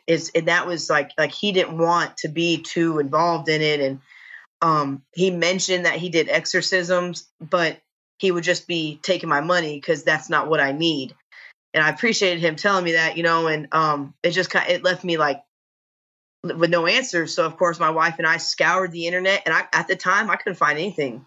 All I found was that one picture and that one account of that guy. And later on I had found a few other things. And there's this one thing, it goes like a Haunted America, and you can type in like a street address or something like that, and people write their local stories of the area and whatnot. And I couldn't find anything. Is that a website? Haunted America? Yeah, I think it's Haunted America. Yeah. Okay. I think that's what it is. And you can like I said, I could look up the street that I'm living on, and in Florida we have a lot of Indian burial grounds. It's almost all Indian burial grounds if you think about it. And so we have a million stories here, and one thing I left out is I went to St. Augustine when I was around 16, 17 years old, and I saw somebody at the top of the tower, and I was like so hell-bent on going up to the top of this lighthouse, and I was like, well, there's someone up there, why can't we go up there? And the guy had told me there's nobody up there. It's been closed since 6 o'clock, and I saw somebody up there, like to the point where I was mad I couldn't buy tickets to go see the haunted lighthouse. And so I've seen stuff all over the state. I see stuff all over the country. Like I said, I mean, like there's everywhere you go, people have their own perception is reality. And so what a demon is to one person looks completely different to somebody else. But that doesn't make it two separate things. That makes it one force that's just malleable. And I think they're all malleable. And for something like that, like America's Google is filtered, so you can only see a certain amount of stuff. And then, even if I know how to access the dark web, but even if you go to it, it's really not what people think it is once you're in it. I don't know if you've ever been. It's just like the same. So it's like, that. Yeah, but like people hype it up too much. There's really nothing. You might be able to buy a little bit of green stuff online, you get it in a CD case. But to find the weird stuff you hear stories of, you've really got to look for stuff. And that's what they don't tell you. But I couldn't ever find anything related to that on there. I was never taught about the thing when I was a child. I wasn't taught about it in church. I wasn't taught about it by my grandmother. I was taught about sprites, but not about this very specific one, this 3-toed tree sprite. And the guy said it was very specific. And that was, like I said, that was the only picture that popped up. I've never seen anything about it since, except for that one painting that I had bought at the flea market. That was the second time I had seen the image. And that actually, when I did research into that, the French call that the green devil, and they used it as a logo for a lot of their alcohol for a long time, the green devil. But it's got the tail and the long gangly legs and gangly arms and the horns and the ears and the long, just kind of derogatory, demeaning face of the same thing. And to me, it's the same, of course, it looks the same. And the green devil, that's just, and France is relatively closer to Ireland than we are. So that's just their version of it, and it's, all demons know how to turn into what you're scared the most of. Right. And my heritage is pretty scary. I won't go in the woods. I used to go to Ireland every summer up until I was 17. I never went in the woods. You don't just go play in the woods over there. There's in the movies, they might show the kids running around in a creek with, the light shining through the trees. That doesn't really happen. Really? People don't come back sometimes when you go in there. And there's tons of areas out there where people do not come back, period. Whether you go in a group or something, and people get separated, they get disoriented, come out days and days later, not knowing where they've been, or maybe been gone for days, thinking they've only been gone for 15 minutes. It's weird. It's like all the paranormal things you can think of in one. I mean, there's in the forest is like, it's the oldest place. It's got the oldest beings, being the trees in the forest. And that's whether you go to Redwood in California. I mean, you think about it over there. I love California. I used to go to that place all the time. And those trees have seen everything. So anybody who's died there, any wars, anything, the trees that are standing, they absorb that, and they absorb it just like energy can be, the energy you leave off when you die. If there's enough of it, it can be just as dense as water vapor or air vapor or like sound waves, stuff like that. I mean, that's why people have EMF readers and stuff like that, for what comes off of a pipe. It might be bad wiring, but if there's no wiring in an area and you're getting a reading, I mean, there's obviously something there. So, the forest is pretty powerful. I think a lot of the stuff that the world deals with that's pretty bad comes out of there. When you got stuff like the moon emits its own light, we know that now. We know that it's not the sun reflecting off the moon. It's the moon has its own light because it's colder. It's way colder than the sun. And so now that we can measure stuff like that, what does that mean? So that means the moon's its own thing. It's not just something that has to do with this earth and the sun. And, I think people are getting a little closer to what it really is with the whole flat earth thing. I know that sounds crazy, but if you really look at it, people slowly over time come closer to grips with the fact that it's really not what we're all told it is, because there's no proof up until now. And now people are curious, so they're doing their own experiments with the light and the moon. And I know that 99% of the time, I know for that thing to come in here, it's got to be nighttime. I got to have some type of problem going on in my life, some type of availability. I could just sit here and say that I want it to come back. I really honestly believe that I could just sit here and say, I'm ready to believe that I'm not crazy, that all that stuff really did happen to me, that I want to see it again. I believe I could sit here, and if the conditions are right, it would manifest itself and just terrorize me again like it did the last time. And the last time was the worst time that it was around. But the last time, like I said, was the time that I had so happened to live in a place where people got murdered and live next to a place where people got killed in a fire, so. Do you think, because you said earlier about the coincidence, I don't know. I find myself at a point in my life with looking into different things that I'm really starting to believe that coincidences are much more further apart between each other than what we think. I think there's a lot of times things happen and we call it a coincidence, but it may not necessarily be a coincidence. And do you think there could be some kind of explanation outside of coincidence that there are those experiences that were happening around you that maybe you don't feel were exactly relating to, I guess we'll just say it was the tree sprite. So I'm saying like your son, seeing these things, the boogeyman, the little girl. Do you think that that might actually have something to do with what's going on with you? Sort of like a butterfly effect, kind of like everything cut type of. Yeah, I mean, or maybe kind of like you hit on it earlier, where demonic entities can appear in different forms. Why not, have it appear as a little girl to your son to draw near to your son? Right. That, and of course, until, that is exactly what I had told Tiffany the whole time, that this thing will be whatever you want it to be. If it'll know that you'll accept a child, or it'll know that you'll accept this or that.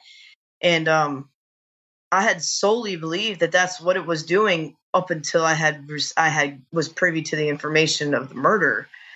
Then I was a little confused, and I was left with a bunch of questions like, okay, so then these are separate things, like this person that I saw at night, he really did die here in this trailer. These people really did burn to death here.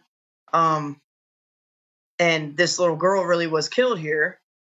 So are these, do they awaken each other? Or, I mean, it sometimes, of course, I'd like to feel like it was all in place for something greater to happen later on in life. Maybe it's my life or his life or my wife's life, or whoever. I had a friend that witnessed a pizza box fly across the room and swore he would never go back in, and he didn't. He never went back in my place. Other people that like see my wires lift up and fall back down to their place, and it like there was no gravity or something. That's how they always described it, like gravity left that area. So there was like a lot of people that it affected and that saw it. I hope that, if it isn't coincidence. But I mean, that's scary, because that would be to say that it's intentional. And if it's intentional, then who intends what happens? And how can that be an intention when there's so many other variables of the same situation in different parts of the world and the country? So whereas, a Tibetan monk might experience a demon in its own way. So is the intention for that scenario the same as my Irish scenario? Or like a Muslim sees something, and Chinese people, everybody sees it differently, and it's all based on what they've seen in their culture. I do truly believe that it's got a pure form. There's a true form, but I mean, we can't see it because we have culture. If we didn't have culture, then we wouldn't attribute ourselves to the things that we think we see. So we always, like everybody sees God in their own image. People call it a sin, but you can't help it. What else are you supposed to? You can't draw it like an alien, or people start calling you crazy. You know what I'm saying? Like, you can't say it's a girl. People call you crazy, God, or whatever. So I sort of feel like each one of those entities needed something, and I just happen to be like the perfect little like vessel for all of that to pass through each other at the time. That Tyler Commander entity, that was a real person. And I mean, that name itself, you can look up on the internet and it'll give you the story of the area, Brandon, Florida, Virica, Florida. That really happened. And I think he needed somebody to help. And I think that the opportunity hadn't presented itself, because I mean, he helped me a couple times. I mean, my wife will tell anybody, she remembers. I mean, I used to ask, maybe like, it's weird to be in such a crazy spot, but I would find myself wondering, where is he when I need him? And that's weird, because I had never had a conversation with this ghost. I have only fleeting seconds plus the panic attack and the information that I had found out from people. But I was looking for it whenever stuff got really bad with the other thing. And I always seemed to come upon it until the end, and it disappeared. I think it needed to help somebody, or that it had been dormant for a long time, that entity. And I do believe that when people truly don't want to die, they stay right where they are. And it's hard to leave that spot because that's so heavy. It's like a wormhole. You put a bowling ball in it, and the thread, put a bowling ball on a trampoline. If you distort one thread, you have to distort the other. You can't it's not just straight. It's not lineated straight line. So if one thing goes sour, there's another thing that has to go sour. And so he just happened to be around at the right time to help somebody out that was susceptible, or maybe he smokes a cigarette as a ghost in the front of that trailer park every night. I don't know. What would you do, or what would you think? Now, this is just purely hypothetical, but if Tyler Commander, one day you look out your window and you see him standing next to the birds at your house right now. What would I think? I'd have two very strong emotions. The first one is the one that I always felt when I saw him, which is just overwhelming joy and happiness. I mean, like I haven't seen, like it's a friend I haven't seen in years, like someone that died and came back to life, but I had never met this person in the living flesh. I was offered one time to watch a video of him at a party, and I refused because I didn't think my psyche could handle seeing the video and like knowing what I saw. I'm a pretty open person, but I had to say no to that one. But I'd be happy. Of course, my first reaction would be happy. I can see it. I'd be standing there and I would be like, probably already thanking him for being there, but I'd also have to wonder why he was there, and I would know that it's because he's got to like protect me from something, but why me? I don't know. Because like I said, I have literally no connection to this person whatsoever. I don't know if I think I'll ever see him out here. I think he's more tied to that area because that's where he died. And his grandpa still lives there, but it's a little scary. Now that you say that, it's scary to think about that, the Sprite gaining any type of energy and then nobody being here to help me at all. And that's why I say there's going to be a time where it will have what it needs, just like it does when it needs to manifest. Everything will all the cards fall into place at the right time, and it's gonna like shred me to pieces. Well, I hope not. Yeah, me too. Kind of taking it way back here to your mom, and the witchcraft. From what I understand, you were pretty young when she was doing that. One, you don't need to. You choose how much detail you want to give. I don't know if you have a relationship with your mom now, how long have you talked to her, when's the last time you talked to her, or whatever. I know it was rough there for a while. Do you know if she's still practicing witchcraft? And do you think that this all started because of your mom and what she was doing? Did she start this whole ball of entities in your life? Is that how you feel? That I do. I blame my mother for every single thing on a basis that of making me so susceptible, not making me Irish, of course, that's not something people can help, but making me a target. I think I blame my mom almost 100%. My dad never did anything crazy like that. And I haven't spoken to my mom in 7.5 years.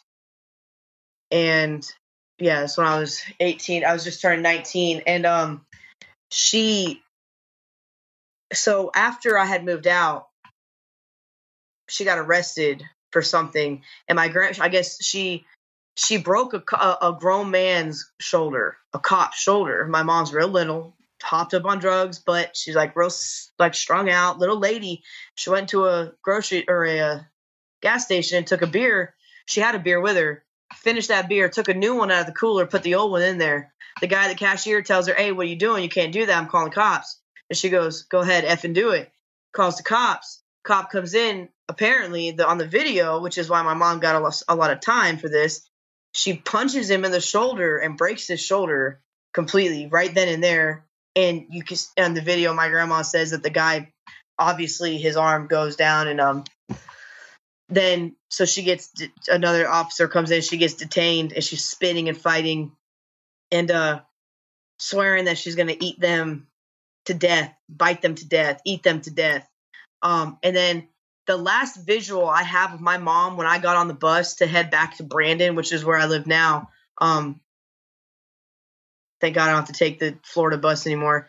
But the last thing I saw was in Largo. I had turned around and one last look because she was walking in circles in the road, tight circles in the middle of the road.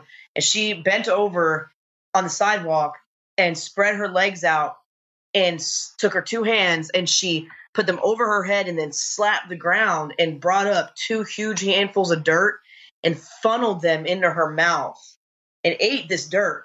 This is the last time I had seen my mother in person. And I mentioned this to my grandma, and my grandmother loves my mom still. It's her daughter, attributes all of this to bipolar and the drugs. I know better because I was there when my mom was doing the drugs, and my mom wasn't just doing drugs. She was doing drugs, then she was summoning demons and either sleeping with them with her friends or offering stuff that she should not have been offering, which I have a really big feeling that part of that was me, that she offered me, or she allowed something into her life at the time when I was so young and it latched on to me. And like I said, my mom is Irish too, and she's 100% all the way as Irish as you get. And my grandma had let me know that a couple of my mom's old high school friends went to go help her in prison and give her some guidance and counseling and try to get her to calm down because she was fighting her other inmates and stuff like that, and like taking people's teeth out and all this crazy stuff. And I imagine I keep on the phone every time my grandma tells me something. I'm in shock. I'm like, how is my mom doing all this stuff, being as strung out as she is? Someone should be able to take her down. This guy, a portly gentleman, went to go help her that she had been friends with. And he said that he could see her smiling through the side where the inmates sit on the other side with the telephone. He could see her smiling. When he came around the corner, her smile turned into the most disgusted scowl that he's ever seen on a person's face. And she started talking in this low, growly voice, what are you doing here? You're not the one. I thought my boyfriend was coming. I thought my brother was coming. Calling him all sorts of bad names, threatening him with all this stuff, saying that she's going to bite off his what, and like all this crazy stuff. And then all of a sudden, a guard comes around the corner, and my mom's like as nice as can be, and starts saying that the portly gentleman, said that he was going to do X amount of lucid acts to my mom. But even though they were on camera and he had never said anything like that, he was trying to help her. To me, that screams that she's been possessed since I was 7 years old. Yeah. Because when I was 7 years old, I got taken away by the state of Florida. My mom had a baby. I raised her from when she got taken home by the hospital up until she was 1. That was my little sister Hannah. I was pretty close with her. And at 7 years old, I was pretty stressed out trying to keep this baby alive, And I hid under the sink one time in my house, and I watched my mom argue with herself for 2 hours over nothing, and it was like brutal. It was like without any of the bad words, it was, I'm going to kill you. No, you're not. I'm going to murder you. I'm going to kill you. I'm going to kill you. I'm going to take your life. You're dead to me. You're dead. And this was a back and forth conversation to herself. And I had kind of, like you said, you have a bad memory. I'm the same way. I have to be honest with you. My wife complains about it all the time. I can barely remember when Christian was like 1 or 2. I mean, like and that's only 5 years ago. And I feel bad because sometimes I look at pictures and I'm like, hey, when did we do this? I don't remember this. But a lot of it has to do with the brain only has so much room. It's true. It's not true that we only use 10% of our brains. That's a myth. We use more than that. But you can't. How can you measure something as complicated, sophisticated as somebody's mind and what they remember and why?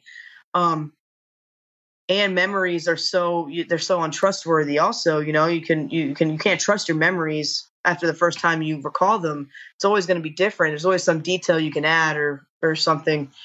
And so I blame my mom. There's another picture. I'm going to email this to you later. I'm going to email you her mugshots. And all you got to do is look at her mugshots to know that she is possessed. She has given herself to the devil, and she gave it. I don't even believe that there is one particular devil. I think there's just things that want certain things, and people call it evil because it doesn't fit their agenda. And then there's good things that want different, or, quote unquote, good things that fit their agenda. So everyone has their opposite idea of good and evil. That's why we can't agree on religion. We can't agree on science. It's because no one's the same. Like I said, your neighbor doesn't see what you see. They're too far. Now, if you're staying there together, you have to agree because you both saw it. But you can't witness two different things and then try to compare. It's impossible. So yeah, I mean, I blame my mom and I curse her for it every day. And like I said, I'm gonna send you the mugshots. And she's out of jail. I think she got out of jail like a year ago or something like that. But I don't ever hear anything from her. Every time I ever get into contact with my mom, almost immediately after that, I got bad stuff happen. And all that stuff that happened in that trailer park just so happened to be right after I helped my mom.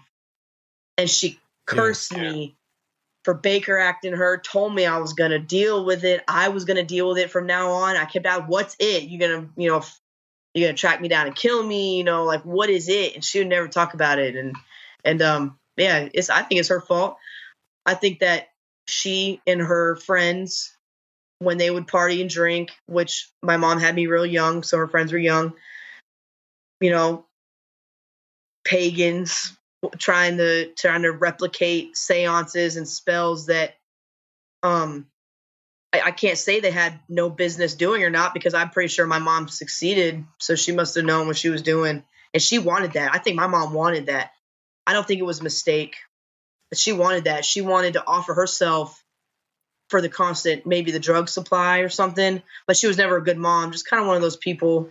Probably a better person before, when she was a little kid, but as soon as she turned to adult, not a good person. And I think she asked for it, and that's why it's so stuck with her. Do you think when you saw her arguing with herself, I'm going to kill you, no, I'm going to kill you, whatever, when you said that, it sounded very familiar to me, because something was telling you that's going to kill you. Yep. And that's why I agree with you. I do believe your mom is possessed. And yep. I do believe that the problems that you're having is because of that.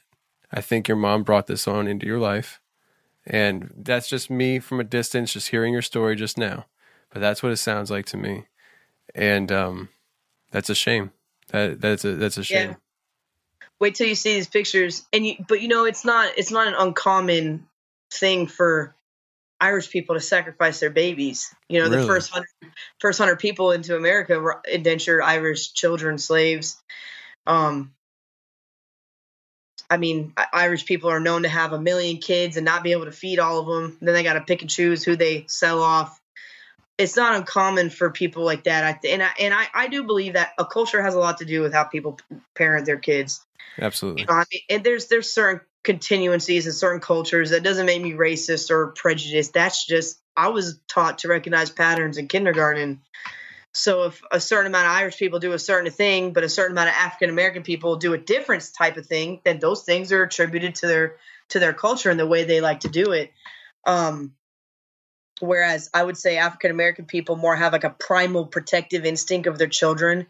I think that has a lot to do with where they're from, the mainland, and the animals that come from where they come, the ancestors and the bloodline, and what they idolize and what they make importance to is all very strong, powerful things, like lions and the cheetahs and stuff like that. And they're very respectful of those things. And so, but with the Irish people, it's just kind of way more into like the money and the alcohol and the fight over Protestant and Catholic, which has destroyed the country, continues to to this day. I mean, really? Kind of, they used to have to bury people holding hands over a fence because they weren't allowed to be buried in the same graveyard. So, but yeah, I do agree. I think my mom knew that from her my grandmother, who has a number of her own stories. I think she knew that she'd be able to find something, and I think she wanted anything. She was going to take anything she got, whatever night she actually got this thing, which I can't pinpoint because I was too young. But I think she knew she was going to find something, and she was willing to accept whatever she got. And she just happened to get this thing, this is now I don't, like, I think a lot of it has to do with my mom loved me at the time because I was a baby. And so it may or may not have thought that I would always have some type of connection to my mom. So when I left my mom completely, I got taken away from her at 7, didn't see her until I was 19. And then I left her eating dirt that day when I was 19. I got such a violent reaction from not being around my mom. And it had been weird stuff going on up until I had met my mom. And then all of a sudden, when I was helping my mom with bills, I suffered no paranormal experience. It was just watching her. It was telling my girlfriend that I had to lock the room when we slept. I didn't know if my mom was going to kill us or not. And hearing I should, one of those things you wish you just recorded everything. I wish I could have recorded my mom's voice when she said, "Don't you want to go see your friend?" Or someone has your friend in there. Don't you want to go see him? It was so weird how she said it. It's so like my mom wanted me to go in that house, and there was something bad in there. She wanted me in there, and she's always had ill will for me and my siblings. And I would say, and this is probably easier for me to say than for you, but maybe your mom, your true mom doesn't have ill will towards you, but whatever possesses her does, and uses your mom as a vessel to hate you and everything else around her. It's just, I feel I really feel sad that that has happened to you. It's happening to you. And because I think you and I both agree that it really comes down to your mom. Yeah. And I'm sorry to hear that. I really am. Well, happens. I'm just one in a million. There's a lot of people that even to this day, I think there's a lot of people who have kids and whether they have kids or not, an addiction can be in any form, and attention. It can be attention that you're addicted to, money, crime, sex, food. I mean, name, like, these days you can just name anything and someone can be addicted to it. So I think people will always be willing to offer themselves to the worst things that exist so they can have more of what they're addicted to. And people don't really think about the cost of a child. People never consider, people will get divorced when they have kids and think that it'd be too young to remember. Sometimes you have no choice, of course, but a lot of stuff like that, I'm not sad about it. I can honestly say that I've never had a sad feeling about it because I never knew my mom like a mom. So it's not like I ever lost this connection. Like, up until I was 7, I have no memories from up until I was 7. That makes sense. But the 7th year of my life is when my memories start. And then after that was just my dad and my stepmother. And so I'm not ever sad about it.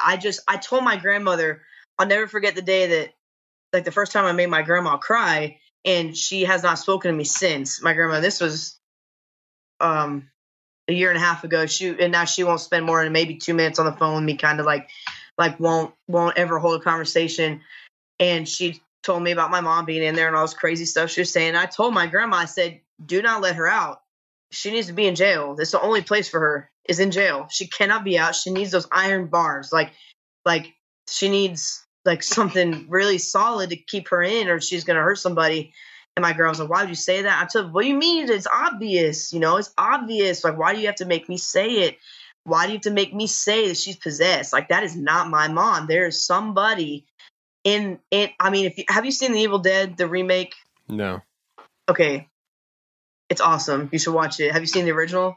No, I don't watch a ton of movies or anything. Oh man. Okay. Well, there's like this one part where it's about a girl being possessed, and it's a super awesome movie. And if you watch, there's this one part where that is how my mother talks, and she's like I can't say the word, but it's a sexual innuendo made towards a male from a female. And she's like, why don't you come down here so I can blah, blah, blah. But it's got this nasty, snarly voice. And that's how my mom used to talk. And it took me getting older, and it took me being exposed to these random, I mean, I guess it's hard to call them random or circumstantial. I don't know.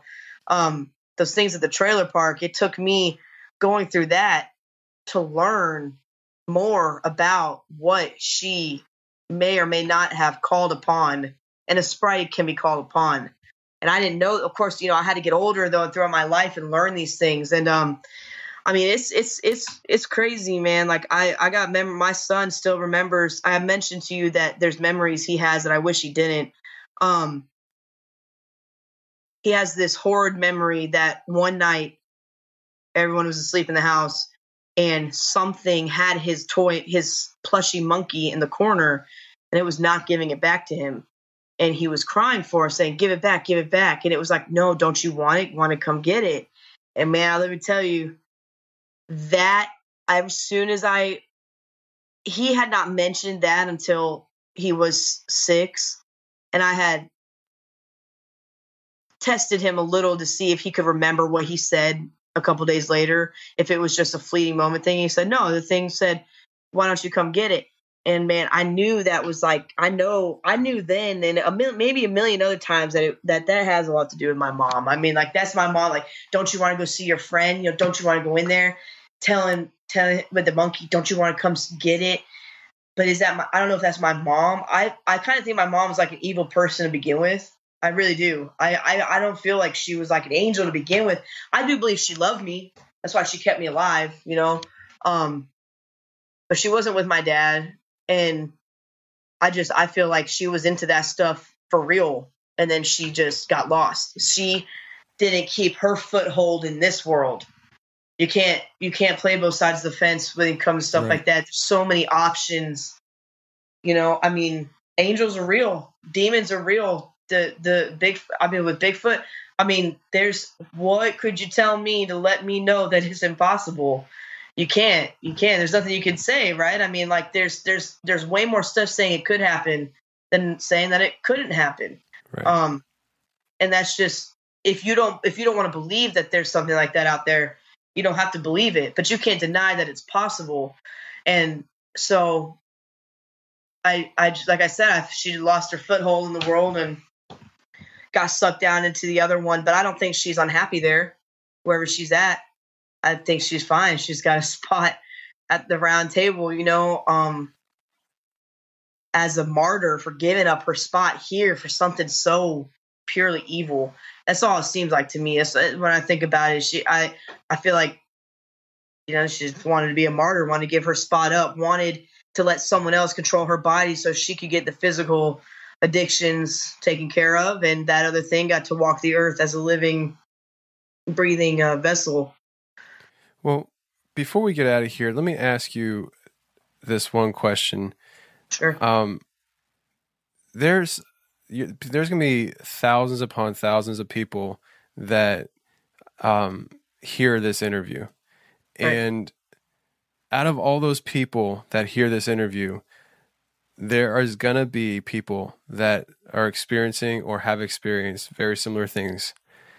Sure. What would you say to those people about what they're experiencing or what they had experienced? Do you have anything that you would tell them as far as either comfort or how to go about, pursuing getting rid of this? Or how to adjust? Yeah. First of all, I would say that your gut, you got to trust your gut. Your that butterfly feeling you get in the pit of your stomach when you're too close to the edge of a cliff. That's there for a reason. You're born with it. Just like, an antelope is born knowing how to run within 20 minutes. It's got to be up and going. It's something you're born with. You got to trust your gut. So if something feels bad, it's bad. Any second, a nanosecond, a millisecond, any stretch of time that you give something the opportunity to change or warp the way you feel and what your initial thought is, it can change it, and it can make you think things that you think are your thoughts, but they're not yours. They're just close enough for you to not be able to tell. But if you have to be strong, I would say, positive. Don't doubt yourself. Don't say, I didn't see what I just saw, because there's no such thing as a black squid with horns and a huge dinosaur tail. Don't ever tell yourself that, because you don't know that. I mean, there very well could be something that looks exactly like that, or that's just what that thing thinks you're going to be scared of at the moment, or that thing knows what's going to burn your brain into remembering. It's going to burn that image in your brain. I would say if you live with somebody and you're getting mad at someone for no reason about stuff that you wouldn't know in your experience and stuff like that, just take a second to believe who you're with. My wife and I could have saved a lot of time not arguing. I could have. You get lost though. I know you can get lost when things happen all the time and you're scared to go to sleep.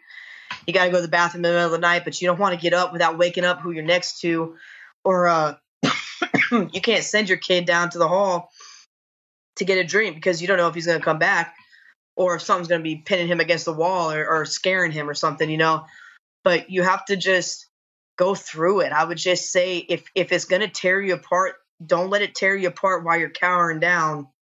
Like when I was stuck in the bathroom, I'm not lying when I was like, no, you're not going to kill me today, though. You might kill me one day, but it's not going to be today. I'm going to walk through you and get out of the house because I'm really scared. But you can be, you just got to be brave. And everybody knows that being brave is not, it's doing something even though you are scared. It's not being scared. You can be scared, but you still have to do it. You still got to walk your kid down the hallway.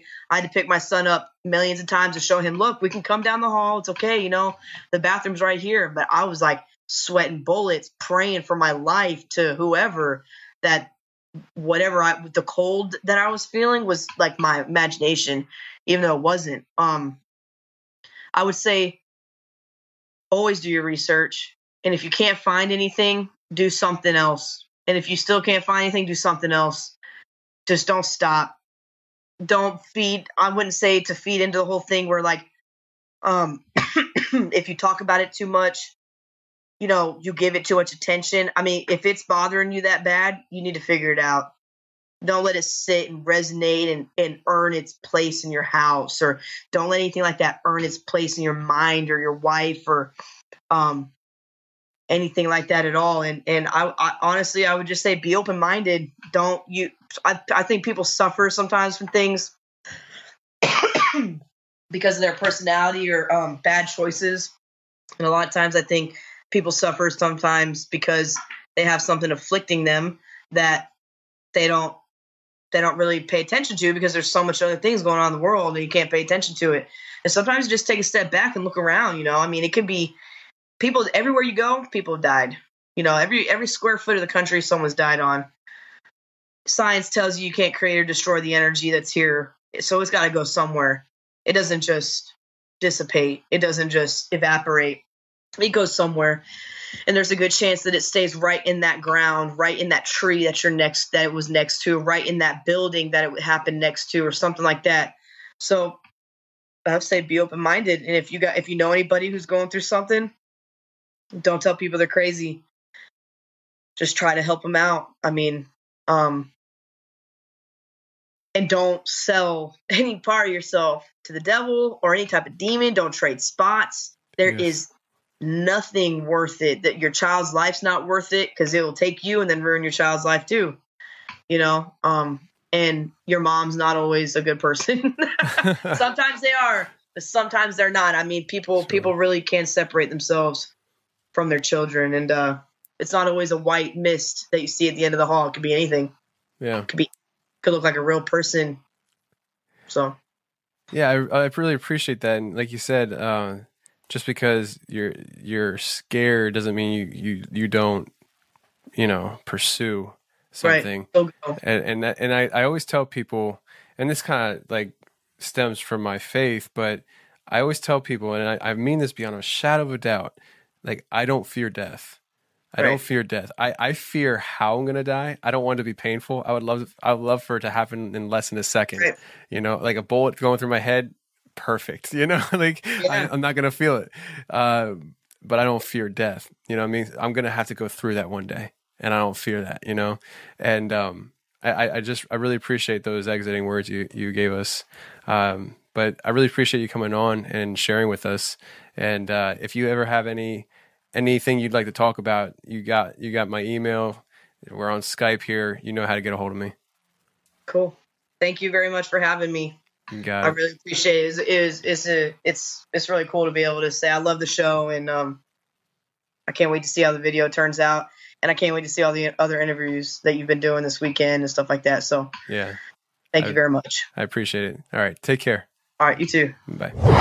Well, that's the show, everybody. I really hope you enjoyed it. And I would like to extend a special thank you to Casey for coming on. Casey, I know you were a little hesitant to come on and share your story, but I'm really proud that you did, because there's going to be a lot of people that benefit from what you had to say. There's a lot of people out there experiencing probably very similar things. And hearing you talk tonight might have given them the courage to come out and start talking about their own personal experiences. So, Casey, thank you very much. Now, I want to remind everybody that we do have a live video hangout coming up tomorrow afternoon at 4 p.m. Eastern Time. The way you access that is you have to become a member on the website. Memberships are only $10 a month, and with that membership, you get extra episodes, live video hangouts, the vlog, and a lot of extra content like creepypastas. So once you become a member, go to the website, hit the member section, and in there, you'll have to click Live Video Hangout. Once you go into that section, you'll see the video for the live video hangout. Hit play so we can chat it up. I'll talk to you guys later. Have a great week and take care, friends.